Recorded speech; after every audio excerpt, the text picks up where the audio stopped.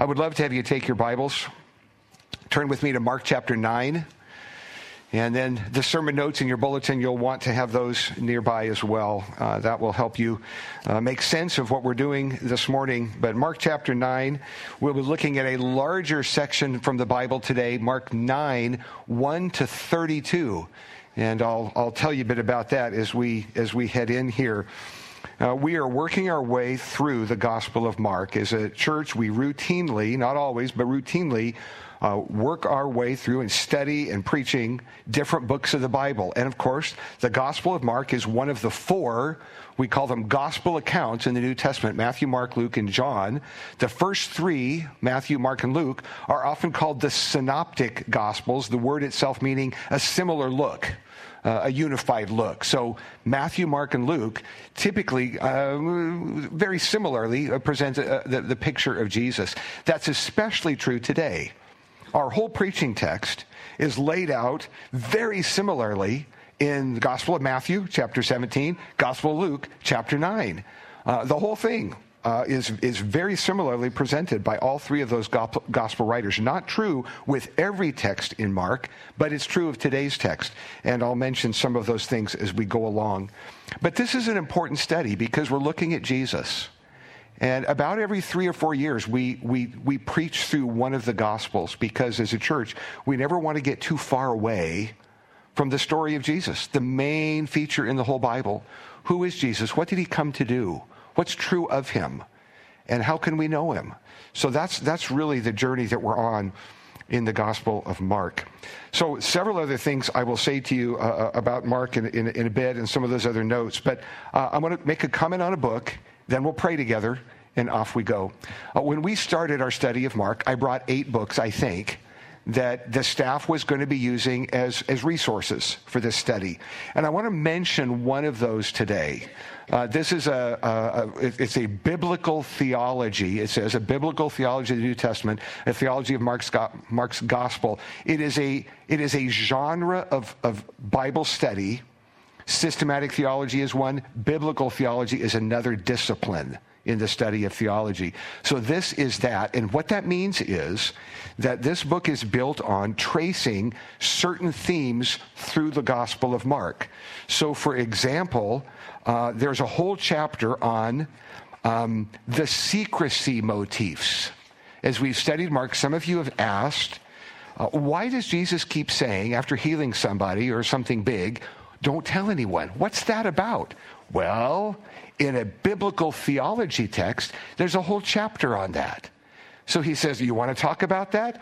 I'll talk about that. And he talks about every instance of that kind of a statement in the whole Gospel of Mark. And then he talks about Mark's theology of discipleship and atonement and salvation and so on. But for us today, and the reason I mention all of this, is in the chapter called The Enacted Christology in Mark. There's a little paragraph I'm going to read. Now, I've mentioned enacted Christology. It's a fancy theological word for saying this. Mark doesn't just tell you who Jesus is. He wants to show you. So he lays out story after story, including those that leave people saying, who is this? As we saw in Mark 4. Who is this? And Mark doesn't answer. He didn't tell you. Okay? It's like he's acting it out, and he's waiting for you to say, oh, I see. So in this chapter, he says this, and this will lead us to the text. So he says, the transfiguration, which is the text we're heading into here, this marks a major transition in the gospel. That is, in this story of Jesus.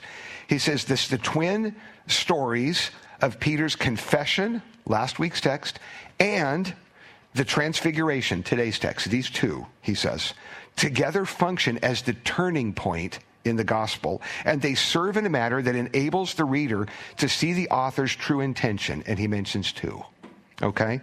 The identity of Jesus and the significance of that reality to his followers.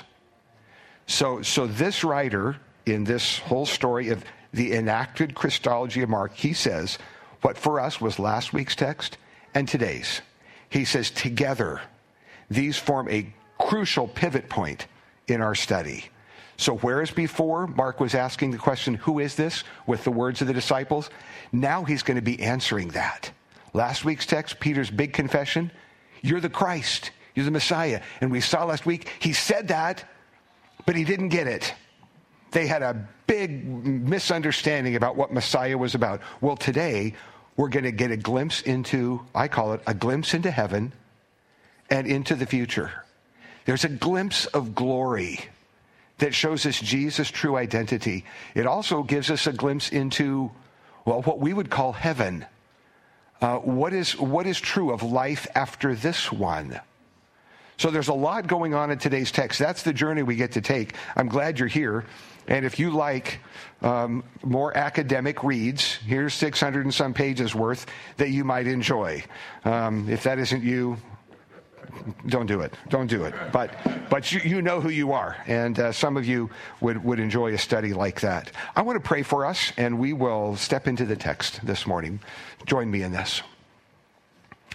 Our Father, it is with great delight that we open the Word of God together.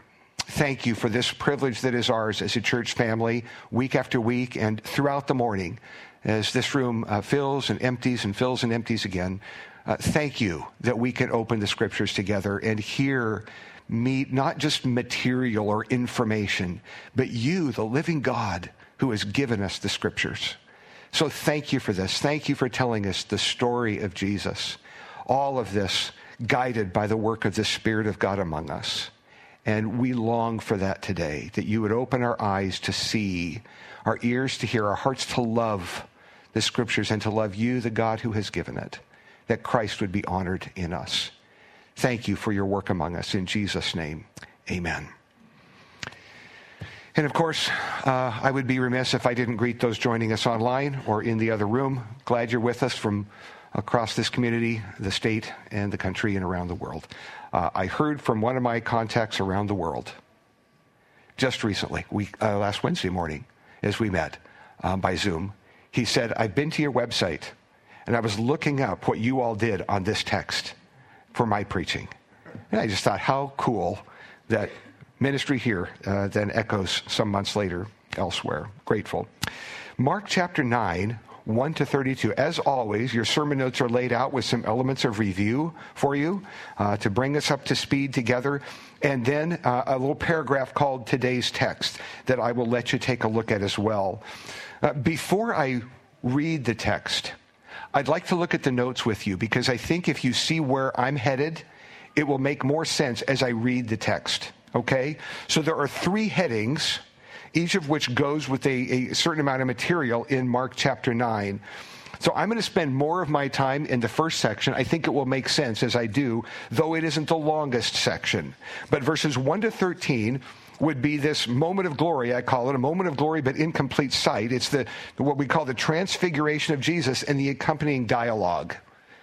Then, in verses 14 to 29, once again you meet a situation of great need. A father who brings a son who's had a problem since childhood. We're not told how old the boy is, but this is a big deal. And he's bringing his son saying, if you can help, I'd appreciate it. So there's a moment, and I call it a need for healing, but incomplete faith. So I think this whole section, verses 1 to 32, there are things in each story that are incomplete. So incomplete sight, they don't really see it. Here, incomplete faith, not only from the Father, but from the crowd and the disciples. And then finally, verses 30 to 32, small section, it's the second of Jesus' warnings. You remember I mentioned that the first part of Mark, Jesus doesn't say much about his suffering and death. But now in this unit, as he heads toward Jerusalem, we're just in this transition part that's going to conclude with Jesus at Jerusalem, where he's going to suffer and die for our sins. Okay? But in that journey, 3 times he says, the Son of Man is going to Jerusalem. I'm going to suffer. I'm going to die. I'm going to rise again. And you remember each time the disciples go, what do you mean? What do you mean? How can that be? We've got a Messiah, Savior. He's taken over the place, right? Come on, Jesus, buck up. And each time, as I put here, there's a call to suffering, but incomplete understanding. And they do it again. What do you mean? What do you mean? Well, I think the whole text has incomplete elements through it. So a moment of glory, a need for healing, a call to suffering. And you watch for those elements as I read. I'm going to read the whole 32 verses all at once and then make comments as you see laid out here that I think will be instructive for us. So God's word then, as I read, Mark 9, 1 to 32. We read this. And he said to them, "Truly I say to you, there are some standing here who will not taste death until they see the kingdom of God after it has come with power." And after 6 days, Jesus took with him Peter, James, and John. That's the inner circle, really, and led them up a high mountain by themselves.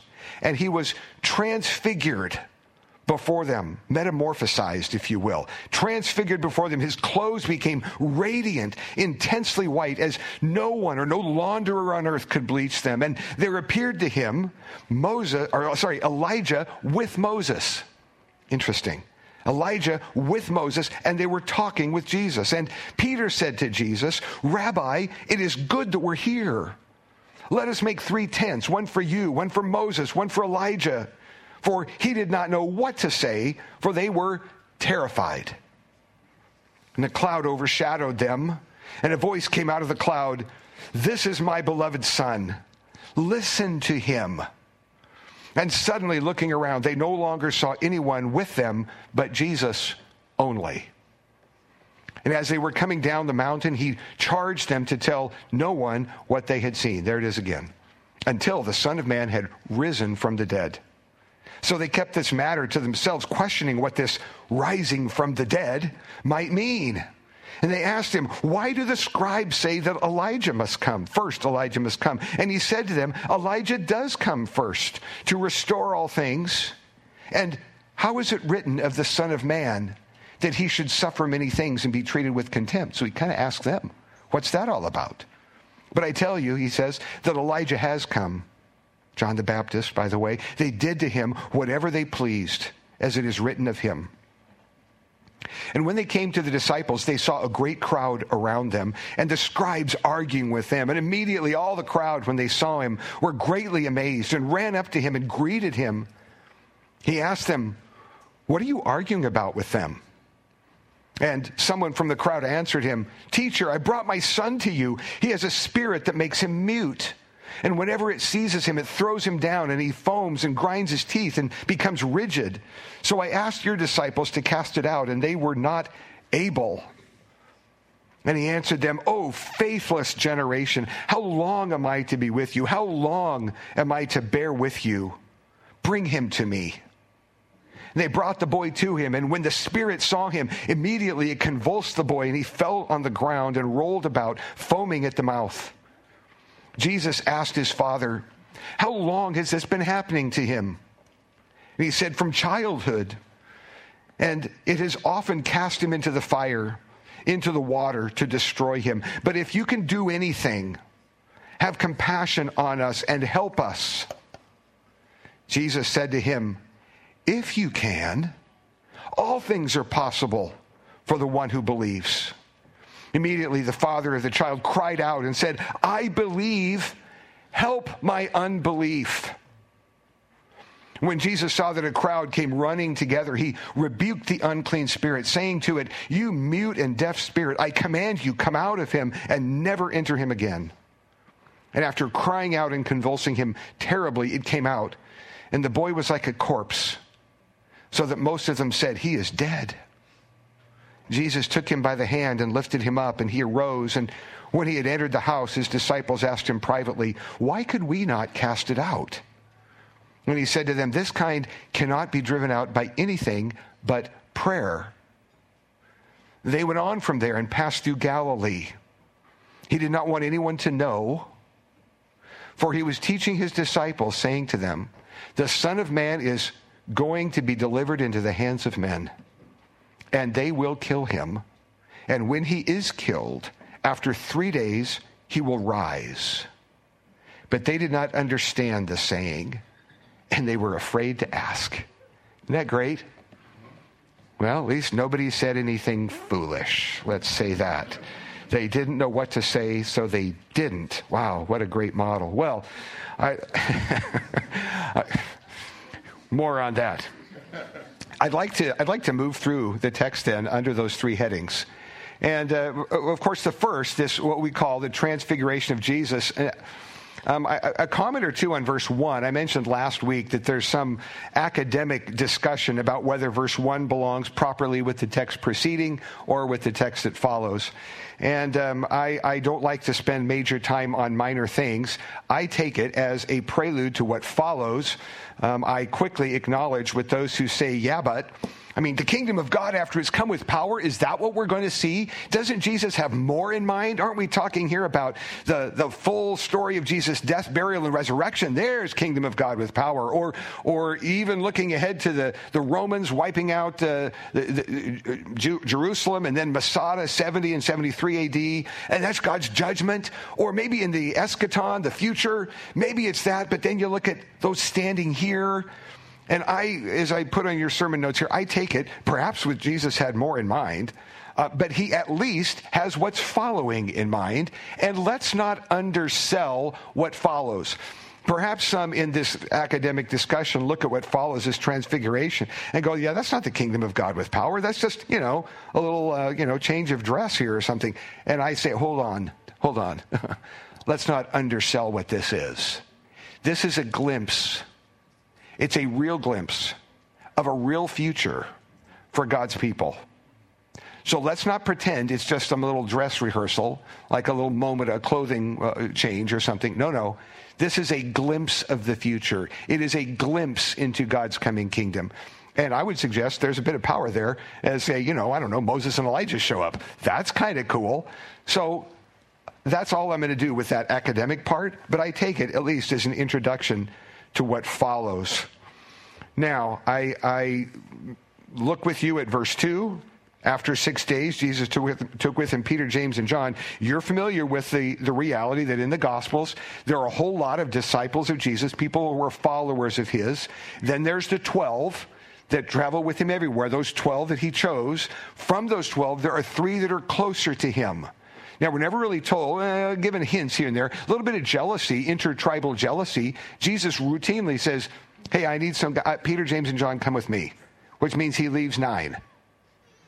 And that's because he's Jesus and he can do that. Peter, James, and John. And of those 3, of course, John, in the Gospel of John, describes himself as the disciple whom Jesus loved, like his closest friend. So interesting that Jesus had those kinds of relationships and friendships. But here he takes Peter, James, and John. Now, interesting, I put this under your second bullet point here, hints of Exodus 24:16. Here's something for you to put into your Bible study, your wardrobe, put this in your Bible study kit. The New Testament, Old Testament are a unit. Oh, I know they're separate. I got it. And I understand the differences between the two. But the Old Testament lays the groundwork for the New. And over again, when you're reading the New Testament, if you're paying attention, which I would urge you to do, you'll see hints of things from the Old Testament. Not only fulfillments of Scripture, but, for example, in the Bible, 2 major redemptive events. The Exodus and the work of Jesus on the cross. The first foreshadowing the second. People in bondage, needing redemption, needing a Savior, needing a deliverer. The blood of the Lamb, the Passover Lamb, Jesus, the perfect Passover Lamb. So the Old Testament laying the groundwork, all these like directional signs pointing, and the one they're pointing to is Jesus. Sabbath itself. Who is our Sabbath rest? Jesus is our Sabbath rest. When we trust Christ as our Savior, it's fulfilling Sabbath. You enter into Sabbath rest, according to Hebrews 4. So, here, there are Bible scholars who go like this. Exodus 24, a mountain, a display of God's glory. Moses, a moment of revelation. 6 days. And they look at this text and say, is this a retelling, a revisiting, a recapitulation? Is this fulfilling, so to speak, What you saw a hint of in Exodus 24. You don't see it in Exodus 24. There's going to be another day like this. But you read the story of the Transfiguration. And again, some scholars look at this and go, sounds a lot like that. And it wouldn't surprise me, because over and over again you see this. As you read the New Testament, you say, that's like this. So pay attention to those things. I think it's instructive. And of course, it points to the one author of the whole Bible, who weaves together intricacies and stories for us. Now, Jesus leads them up on a high mountain. This is verse 2, and is metamorphosized, transfigured before them. And you can appreciate Mark's attempt to describe this, to describe with words that fit here something that doesn't fit here. That's what he's trying to do. He says, Mark says of Jesus, of course, Peter retelling his story, his clothes became radiant, intensely white, as no one or no launder on earth could bleach them. Now, again, I mentioned Matthew and Luke also tell the same story. They try as well to put words to this. Matthew mentions that Jesus' face shone like the sun. So white, glory, brightness, his face, and Moses and Elijah.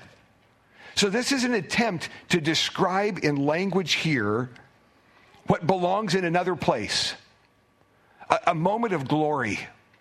I think it is indeed a glimpse into heaven and a glimpse into the future. And we'll talk about a little more of that at the end of our main study time here. But I don't want you to forget this moment. Something otherworldly is going on. And Peter, James, and John, we read, are terrified. Verse 6. You better believe it. This is not something they're used to seeing. This is out of this world. And now I go to my next bullet point on the top of the next page. The disciples know who Moses and Elijah are. I know. People ask me this. People have already asked me. Somebody asked me this last week because they were looking ahead to today. How do you think they knew who Moses and Elijah were? I mean, monogrammed robes, name tags, as I suggest. Is that it? Are we going to have name tags in heaven? We're walking around saying, I'm Barnabas. Oh, Barnabas, I never would have known. Are we going to spend eternity walking up and saying, hi, my name's so-and-so. What's your name? No kidding. You're Ezekiel. Who knew? Is that it? How do we know? Well, I'm going to provide you conjecture. Okay? And you can have this. Don't meet me in the parking lot about this. I do not have this vested anywhere. I'll give you a guess. I'll hazard a guess. Okay? Here you go. I wonder if at that moment it's a glimpse into the reality of heaven, because it is that. And I suspect that in heaven, you'll know. You'll know.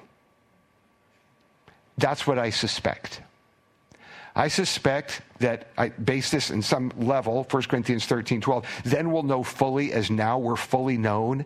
I just suspect that we're not going to run around heaven forever with name tags or monogrammed robes or introducing ourselves to everybody. I think we'll know things. And I suspect nobody had to say, Peter, James, and John, the guy on the left, Mo. Guy on the right, I don't think they had to. I think they knew. Now, some would suggest when they came down the mountain, they had other conversation. It's a journey.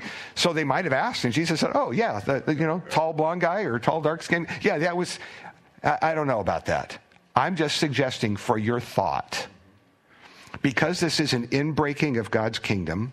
Of course, Jesus represents an inbreaking of God's kingdom. But this little slice, this is a moment of glory. And I'm suggesting to you to think about that at that moment they knew because they were there. And so I don't know that. I can't prove it. It's what I think. It's what I think about that. So you can do what you like. But I don't think they were wearing name tags. I'm not so sure on the monogrammed robes.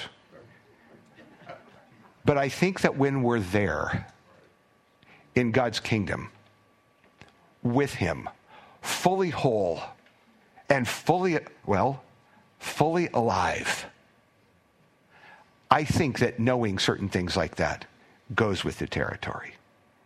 More on that in just a bit. Now, why Moses with Elijah? And that's really what the text says in verse 4. It's not just Elijah and Moses. It's Elijah with Moses. It has a with. So what is that about? There's a lot of conjecture, a lot of pages have been written talking about these two, Moses with Elijah, Elijah with. What is the with about? And some have suggested that these two are here. I mean, why not Daniel? Why not Ezekiel? Why not somebody else? Well, some have suggested the connection with the law and the prophets. Others have written equally forcefully to say that's not it at all. That's the beauty of people who have a lot of time on their hands, is you can offer a lot of conjecture on things. I think there could be something to say about the law and the prophets. I mean, think about this. Moses, being that author of the first 5 books, the Pentateuch, the law, certainly, Exodus, the great deliverer, the one who was used by God in the first great redemptive event, meeting with the one who was the chief author of the second great redemptive event, fulfilling the first. I mean, Moses makes a lot of sense. Moses says there's going to be another prophet rise greater than me. I think Moses, people struggle with Elijah a bit. They say, but he wasn't a writing prophet. You know, Ezekiel wrote, Isaiah wrote. And I say, I know that. I got it. But I don't know for sure. But he was certainly one of the most revered figures. And somebody will be quick to point out, Elijah went to heaven without dying, didn't he? Now, Moses, Deuteronomy 34, his death is described. You remember what God forbade him to do at the end of his life? Yeah, go into the promised land. Where is he now? Yeah, he is, isn't he? Someone will surely have noticed this, that at this moment, even after we would say after his death, of course he's very much alive, just in another place, but someone will be quick to point out that even then he fulfills something that he had long wanted, and that is set foot in the promised land, and indeed he does. Moses and Elijah, is it Malachi 4:4-6? Is that what this is? If you read those texts, and you might before your community group if you're in one, you'll notice that as the Old Testament canon closes, Moses and Elijah are the last word. The words of Moses, and then, behold, I'm going to send you Elijah. That's how, turn the hearts of the fathers, children to the fathers before the coming of the day of the Lord. Malachi 4, that's how the Old Testament canon closes, is with references to Moses and Elijah. Is that why they're here at this moment? Well, I don't know this, but I want to press on this. I have this on your notes. Luke's gospel gives us a detail that the other two don't. And I think this is really worth thinking about. Luke's gospel tells us that Moses and Elijah were speaking with Jesus about his departure that he was about to accomplish at Jerusalem.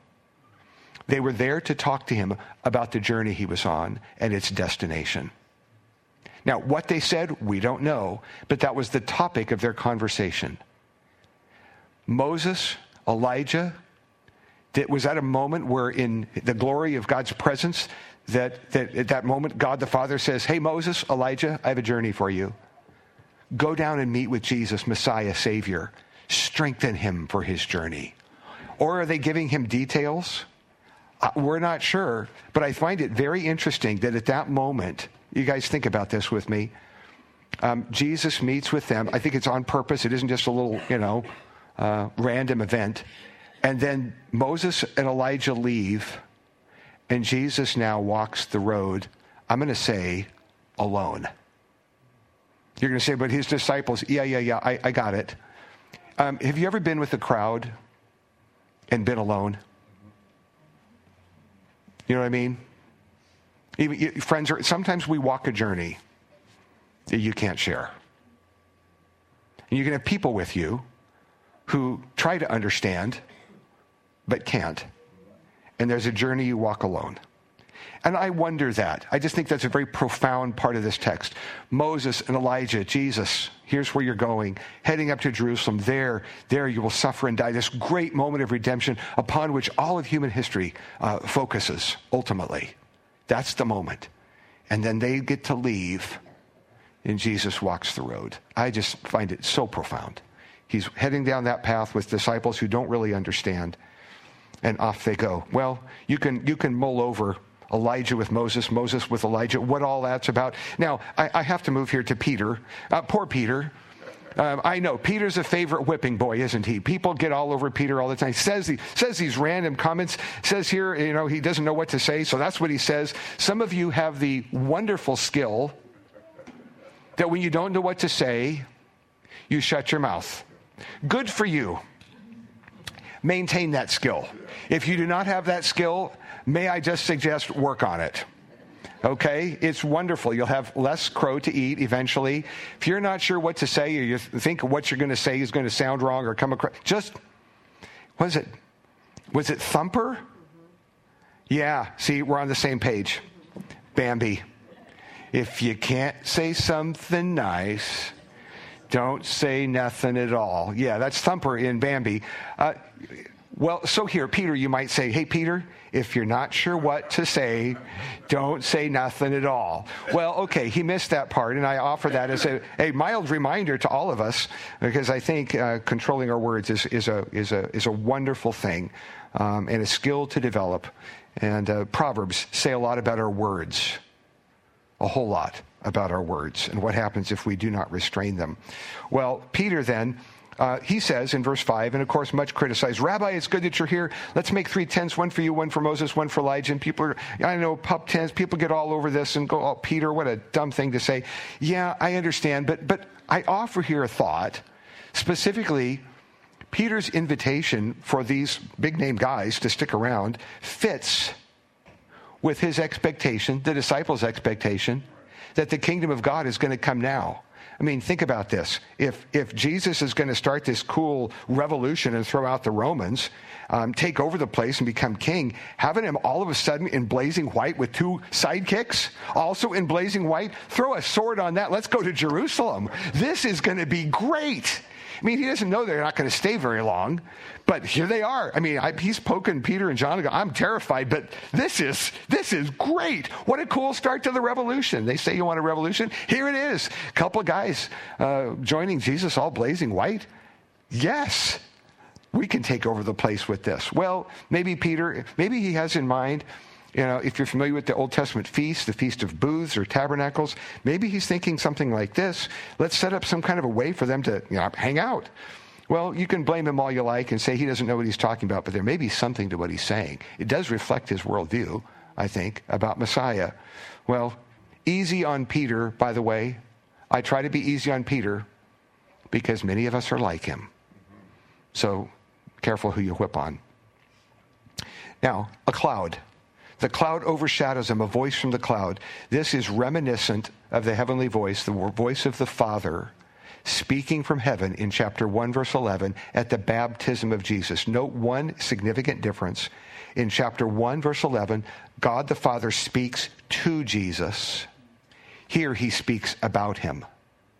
Those 2 moments when the voice of the Father interject into human society. The beginning of Jesus' journey, and now the journey to Jerusalem. You are my beloved Son. With you I am well pleased. And then here, this is my beloved Son. Listen to him. And of course, I find myself thinking, is that a general call? Like listen to him in general? Or is it specific? We're not told. Is there a specific thing you want us to listen to? Is it a look ahead to what he's going to say in verses 31 and 32? Listen to him when he tells you about his future. Is that the idea? We're not really told in the text, but the call of God the Father, this is a very Trinitarian setting, of course, as is chapter 1, verse 11. This is my beloved Son, the Father speaking from heaven of the God in the flesh, the Son. Listen to him, and suddenly, Jesus only.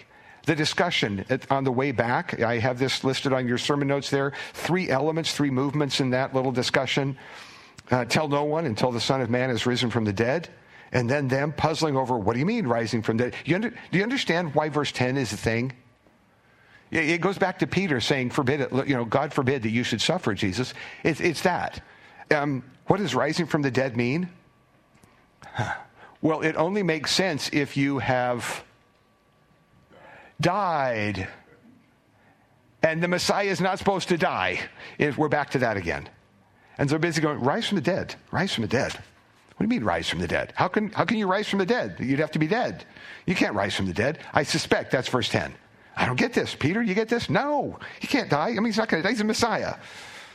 I think that's what's going on in verse 10. Interesting. It's very similar, verses 9 and 10 and verse 31. So down they go, rising from the dead. Jesus then, this interest, there's a lot in verses 12 and 13. Elijah, certainly looking at John the Baptist. I think a hint of Isaiah 53, the suffering element. He should suffer. Luke 24, Jesus with the disciples, road to Emmaus, the Christ must suffer, the necessity of suffering. I think it's a look toward Isaiah 53. And then, of course, the Son of Man. I mentioned that. That's a phrase from Daniel 7. If you're wondering why Jesus refers to himself as the Son of Man instead of Son of God, it is from Daniel. It's the book of Daniel where this godlike figure is presented. He's called the Son of Man, clearly God in the flesh. And so Jesus says the Son of Man. His hearers quickly go, you're identifying with the figure in Daniel. What's that about? So that's why he's called the Son of Man repeatedly. It's a look to the book of Daniel. Okay, I told you I was going to spend most of our time in that first story. We will go faster from here, but there was a reason why I wanted to do that. I wanted to establish the glory moment and the incomplete. They don't see. They just don't see. Now, quickly then, into 14 to 29, this big story. I hope you captured it as I read. They come down from the mountaintop quickly. Life returns to normal, meaning controversy and needy people and a great crowd. And I can just imagine the guys coming down off the mountaintop saying, can we turn right back around and go back up to that mountain? This is like you coming back from vacation or something else fun where you come back and you go, oh my goodness, the laundry and the food. We got to go shopping. We're out of milk and somebody just threw up in the car. This is just, can we just go back? It was so good on the beach.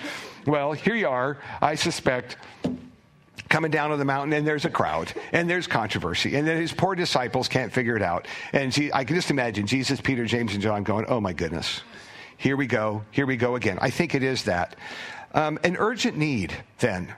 There's controversy. The scribes are arguing. The people are amazed. We're not told why in verse 15, are we? Why do you mean the people are amazed? Why are they amazed? You can think about these things. These are good questions to ask the text. Why? Wonder why they're amazed. So Jesus says, what's the argument about? There's arguing going on. And you're face to face with this father who says, Jesus, teacher, I've got a son with a critical medical need. He's had this since he was a child. And right away, I know we're stepping into some of y'all's lives. Because medical needs are not child's play, especially if they involve a child.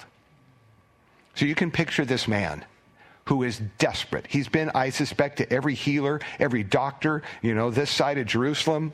We're still up north, still in the north part, on the way down to Jerusalem. He's been to every doctor, every healer, probably lined up with a quack or two, just anything. Can you help? He's doing what you would do to say, find someone. And here he is, and so far no help. And he describes what many would look at and say this is epilepsy, and perhaps so. I would like you please to look at my very brief comment, second bullet point under that heading. A couple of key things I would like you to see. I would suggest here that this may be a situation involving both an identifiable medical need and the work of a demon. And, I said, I'm not really sure. I can't say that for sure, but what's described here sure sounds like epilepsy, but there's sure a very clear indication that there's an evil spirit involved. But my note here is really important for you. Please do not read by this then any hint in the Bible that all medical needs are the work of Satan. Some poorly taught people make those extrapolations. And I mean that very kindly. That is not what the Bible teaches, that every medical need is the work of the devil and needs an exorcism. So don't hear that, please. So however you read this text, do not read here, oh, skip the doctor. Got a demon here. No, hold on, Tiger. Nor should you let anybody else tell you the same. There are whole cults built on this, okay? That is not the whole story of the Bible. People take a text like this, and once one story becomes the guiding story for everything, you can run yourself into a lot of problems. Clearly, it's a demon's fault. Well, let's just hold on to that. But some of you, some of us, some of me, who have ever been present for a grand mal seizure, have some idea. how terrifying this is. I find myself, my emotion quickly roused when I get to verse 26, where Jesus has cast out this evil spirit and healed this boy, and he is like a corpse. I am not a doctor, but I know what the post-ictal state looks like, and it looks like they're dead. And it's not good, and it's awful. And you, as the caregiver at that moment, find yourself saying, "Dear God, not now. Not now." So I get this. I get this moment, and I get the impact of verse 26. People saying he looks like a corpse. Yes, indeed, indeed. And the touch of the master that's needed. Like in 8:22, Jesus takes the guy by the hand, the blind man in the previous text. So here, Jesus takes the boy by the hand and lifts him up. The touch of the healer.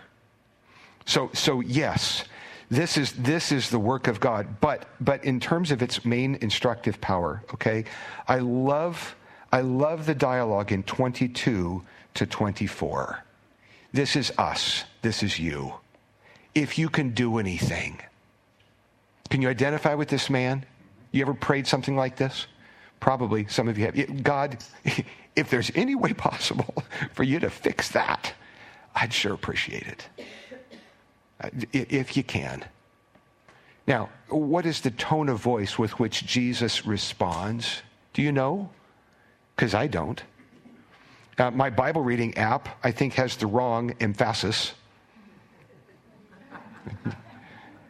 I think the Bible reading app I think has Jesus almost indignant here. What do you mean, if you can? I'm not sure that's the moment here. The compassionate heart of Jesus, I don't think, is going to be sarcastic with this man in his desperate need. I think this is a moment of joy. If you can, I can just picture Jesus' mind thinking, I'm the one who said, "Let there be light." I'm the one who said in the beginning, God created the heavens. I was God's agent at creation. I'm the one who said, "Fill the universe with stars." Oh yeah, what do you mean? If I can? Oh buddy, just wait. Maybe Jesus just brimming with delight, knowing what he's about to do. I don't think Jesus is huffy here. I just don't see it. I think Jesus can hardly wait. As he sees the desperate look and says, 30 seconds from now, you're going to be dancing, brother. I think that's what's going on. If you can, oh, buddy, here comes. All things are possible to him who believes. And then the man cries out, and it is a cry. The terms that are used to indicate this is that guttural, desperate. If you're a parent, you know. I do believe, but help that huge part of me that doesn't. I've got faith the size of a thimble, and I need a bucket right here. And I don't have a bucket of faith. I got a thimble, and God, that's all I have. So here it is. I'm bringing it to you, and please do something with my little itty bitty faith. Help my unbelief. You ever prayed that? I bet you have, as have I. Lord, I do trust you. I do. But help that part of me that doesn't. Help the part of me that doubts. Help the part of me that thinks I know better. Help the part of me that just holds back. I do believe. Help my unbelief. What a wonderful moment. And listen, Jesus meets him. Jesus meets him there. He doesn't smack him. He doesn't. If that's you. You know, sometimes people in coming to Christ, coming to faith, feel like I can't come to faith. I can't trust Christ as my Savior. I've got way too many questions about all this. I don't understand it all yet. Let me just say, if you got a thimble that says, I don't have it all figured out, but I believe Christ died on the cross for my sins. I got that part. Well, for goodness sakes, take that thimble of faith and you come to him and say, God, here's what I've got. I believe Jesus died on the cross for my sins, and I don't understand it from there, but I offer you this. And I'm saying to you, God will meet you right there. And indeed, he will help your unbelief. It's the God of the Bible who isn't all huffy with you, who isn't all, arms crossed going, try harder. No, the God of the Bible who says, come, bring your little faith. Come to me, all who are weary and heavy laden. I will give you rest. Incomplete sight at the transfiguration, incomplete faith, not just the Father. I'd look back at verses 18, 19. There's incomplete faith in the crowd, in the disciples, in the scribes, everywhere. And Jesus meets them there. I close with verses 30 to 32. How interesting. Jesus is on his way through Galilee. People ask, why didn't he want anybody to know? I think he's headed to Jerusalem. I think he's got his face set to Jerusalem. If you're a C.S. Lewis fan, The Lion, the Witch, and the Wardrobe, you remember the moment when the lion is walking to the stone table? Sorry if you're not into this stuff. You're like, oh man, he's talking about some movie. No, Lion, the Witch, and the Wardrobe. The lion has made set a date to go to the stone table. The lion is the Christ figure on his way to lay down his life for his followers, and he's going. He's going. The kids don't understand. His followers don't understand. He is going because he has an appointment to keep. I think that's what verse 30 is. He's got an appointment to keep. He tries to tell them. The Son of Man is going to be delivered into the hands of men. This is that second warning. And I find verse 32 so interesting. They didn't understand, and they're afraid to ask. I think that's a good thing. They didn't ask. I want to just reflect just for a moment. A glimpse into heaven. If you're a child of God, listen very carefully. The worldview of the Bible describes life beyond this one. That's every bit as real, probably more so than what you experience today. A future of glory. A future that would fit into verse 3. Brightness, Christ, face shining like the sun. A perfect existence. You know how we say to each other here, how are you? If you haven't seen somebody in a while, how you doing? You go, yeah, fine, whatever we say. If you were at this moment on the Mount of Transfiguration, you went to Moses and Elijah and you said to them, how are you? What would they say? Actually, great. Moses has been long dead. How is he? Just fine, thank you, and doing well. They didn't show up with walkers, did they? They didn't need walkers. They've been in glory for years, hundreds of years. They don't need walkers. They're on mission for God. They're doing something that matters. They're experiencing glory. Do they know what's going on with redemption? Apparently so. They're showing up to talk to Jesus. I don't want to overstate you're heading on mission. I think there's purpose in heaven. I think there's glory in heaven. And I think it's every bit as real as here. And so I say to us, if you know Christ is your Savior, sometimes please hear me, we fear death. The message of the Bible is fear not. Fear not. Fear not, child of God. Fear not. Jesus, John 14. I go to prepare a place for you. And if I go and prepare a place for you, if I go prepare a place, I'll come again, receive you to myself, that where I am, there you may be also. So fear not. Oh, I know we fear the transition. But I just know this, the one who already walked through that transition of death, Jesus, he will walk with you in that moment. So fear not. Fear not. Okay? Take that with you. It's a glimpse into heaven. It's a glimpse into the future. I hope you know Christ is your Savior and are therefore ready for that day. Stand with me, please. Would you please, as we close our time here in prayer. Father, thank you for this glorious text and the Jesus that we see here displayed in all of his glory. Thank you for his journey that he's walking to Jerusalem there to be the atoning sacrifice for our sin. Thank you for this. I thank you for this church family as people have come this morning and more will come here shortly. Thank you for this. Father, give us confidence in Christ, confidence in the gospel. We live in this crazy world where so much is going on. Sickness and difficulty and death, wars, rumors of wars. Our hearts continually, as we read the news, we end up crying out to you, saying, Lord, do you see? We see war in Ukraine, Russia. We see the war with Israel and Hamas. And we say, oh God, intervene. We see struggles and illnesses, struggles of death. And we say, oh Lord, meet us here. Thank you that you delight to do so. Bless your people as we go from here. Give us much grace. In Jesus' name, amen. God bless you as you go. Have a good week. We'll see you very, very soon.